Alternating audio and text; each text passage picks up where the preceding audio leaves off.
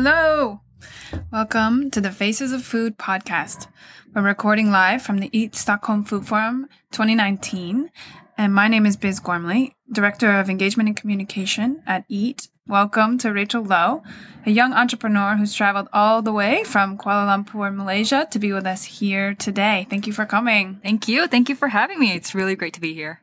We are thrilled to be here with close to 1,000 people, but to have the chance to sit down one-on-one and talk and learn about you is what we're here for today in the podcast. So if you could maybe tell us just the name of your company and maybe your title or kind of a phrase that would help people understand it. And then we want to jump into learning a little bit more about your day. Sure. So I'm the co-founder of AgriMatch. We're a social enterprise that we recently started up by students. We help match farmers to actually build a higher collective bargaining power in Myanmar for smallholder farmers. We kind of call ourselves like a Tinder for farmers, but we're still working on that. Yeah. So if we are going to kind of learn about you as a person, as a face of food, we want to learn your story. Yeah. Curious to just start with understanding what brought you here today. Yeah. I think what brought me here today really is just the food community knows about Eat very, very largely. And I think from a student coming into the food scene, it was something that was very aspirational to actually come here and being here as well. So really what brought me here today is the knowledge sharing and also the networks that I really like to gain as a student entrepreneur and also as someone who's going to be a food activist in the scene. And to get down kind of below the titles and the descriptions of what we do. I'm curious to travel all the way with you in our minds back to Malaysia and just be together for a moment at your breakfast table. What time do you wake up? What does it look like in the room? And what are you eating? Yeah, so Malaysia is such a multicultural country. So we have 3 major ethnic groups, and that means such a diverse array of food. We normally wake up, my family and I, probably 8 a.m. We eat breakfast, and it can range from a heavy base meal out of rice with sambal, which is kind of like a chili paste, all the way to really just fruits and yogurt, very much similar to the Western culture. So it's such a diverse array of food, and I think we have a mix of it from time to time. Yeah. Do you think that breakfast is the most important meal of the day? Honestly, by the time I wake up, I'm really hungry. So I would say yes. Yes, for sure. Yeah. Do you have other morning rituals?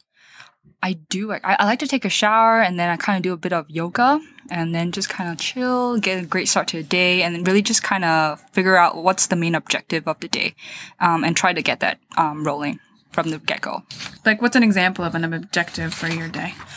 Sure. So right now I'm currently working on AgriMatch. So for example, if it's, we're planning to, for example, working on app development, more thoroughly. If we want to, for example, connect with people in Myanmar today and make sure at least 20% of the app, to-dos are done, then that could be something that I'll probably plan out. Mm-hmm. Are those examples that are current projects you're working on, or what's kind of the most hot on your email list right now? Right now, we're actually piloting the app more thoroughly actually in Myanmar in September with over 3,000 farmers. So that's something that's really pressing right now. I've got to make sure the app is also on par with that by September. So that's something that's really hot on the list. Nice. Yeah. What are the challenges you guys are facing? Ooh, that's a tough one, I think. I think there are several challenges. I think one of them could possibly be reaching out to farmers. So that's why I think even in the summit, it's such a huge key point for collaboration.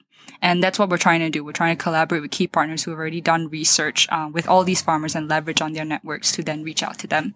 Aside from that, it's also the language itself, Burmese, because it's very complicated to learn on such a short period of time. But it's also great to then work with the local community to actually empower them at the same time. Nice. Mm-hmm. What's your dream project? My dream? I think this is kind of like my dream project already. So this is something quite interesting to be on. I'm very, very grateful to be working on it. How did you get the courage to just follow your dream? Whoa, that's coming deep. Actually, what was very interesting is that this project started off as part of an accelerator. It was under Telenor Youth Forum. Mm-hmm. So we were part. They kind of just brought a bunch of youth leaders together and here's a problem, food security, go solve it. And we're like, wow, that's okay, we'll try. And it kind of just spiraled on from there. I think for me personally, it was more so of having a real purpose in life to contribute to society. I knew I wanted that from a really early on in stage of life because I knew I was very privileged. And being able to do that now was something that I'm very grateful for and really hope to continue doing in the future. Nice. Yeah. So if you're going to be leaving work and hosting a dinner or bringing people together for a meal, what 3 people, dead or alive, would you invite to this ultimate dinner party and why? Yeah, so I think this question it's so difficult because like I'm not entirely sure who or I mean how many. I would want to invite quite a few people, but like being able to just narrow it down to 3 is quite difficult as well. I actually Googled this question, I'm not gonna lie, and one person said they would want to have dinner with their younger self so that they can actually kind of learn from and they can share with their younger self, and then they won't make the same mistakes as you can. And I thought that was very interesting, and I was like, maybe I should say that, but you know. It was from Quora. Aside There's from wisdom. yeah. So like I thought that was very insightful. Aside from that, I think one of the persons I think I kind of look up to as well is kind of like Steve Jobs. I really appreciate his way of process for thinking. And I thought being able to learn from him directly and seeing how that could be applied to, for example, solving food security may be actually something that'd be pretty interesting as well. Aside from that, really also very passionate about food in general, being from Malaysia. Anthony Bourdain, I think I would have really wanted to actually talk to him and really get to know about his travels and stuff like that. Yeah. Nice. Thank you. Yeah, no worries. What would you have for dinner? Okay, so this is difficult, especially after seeing the planetary diet. So yesterday I had Swedish meatballs. It was so good. But also, I think understanding now really with food, we all have such an important role to play. And we all can play that role as opposed to, for example, like energy, right? You need to invest in huge infrastructure. But with food, it's so easy for us to make a change immediately. Yeah. So I would say very much plant-based, or even for example, I do meatless Mondays. I just don't eat meat on Mondays, but every other week I can, or I try to limit my portions. But I would say enjoy what you like to eat, but try to limit the meat that you like to have. Well, the good thing about the planetary health diet in terms of even the recommended red meat is you don't need to feel too bad about the meatballs as long as you balance that out for the rest of the week. So you still have time yet to stay within the plate. Yeah, that's true. That's true. Yeah. As you're talking about moving into the more plant-based diet for yourself, where have you found yourself getting stuck the most? Is it meat? Is it sugar? Is it other things? Yeah, that's a very interesting concept, I think. Even in Malaysia, it's quite difficult. So, for example, if you want to actually be vegan or like source out, for example, like oat milk, it's more expensive for you to actually reach out to those items. So it's more so, I think in Malaysia, maybe in the context, it would be better to actually reach out to local suppliers of food or going to your local wet market and getting the vegetables there as opposed to going to like an all organic market. Yeah. Are those local markets something that are easy to find, or is that part of the infrastructure? It's definitely easy to find, but I think sometimes people just don't, they don't like the whole process of going out there, you know, getting your legs a little dirty on the streets and stuff like that. But it really is supporting the local farmers who are actually working really hard to put food on the table as well.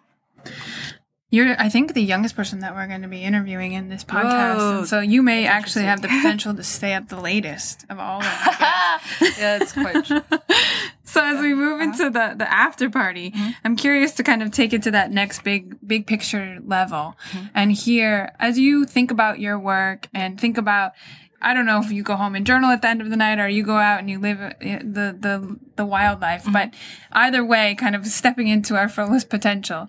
When you think about your work and its fullest potential, what kind of research or science is needed to help push the boundaries forward?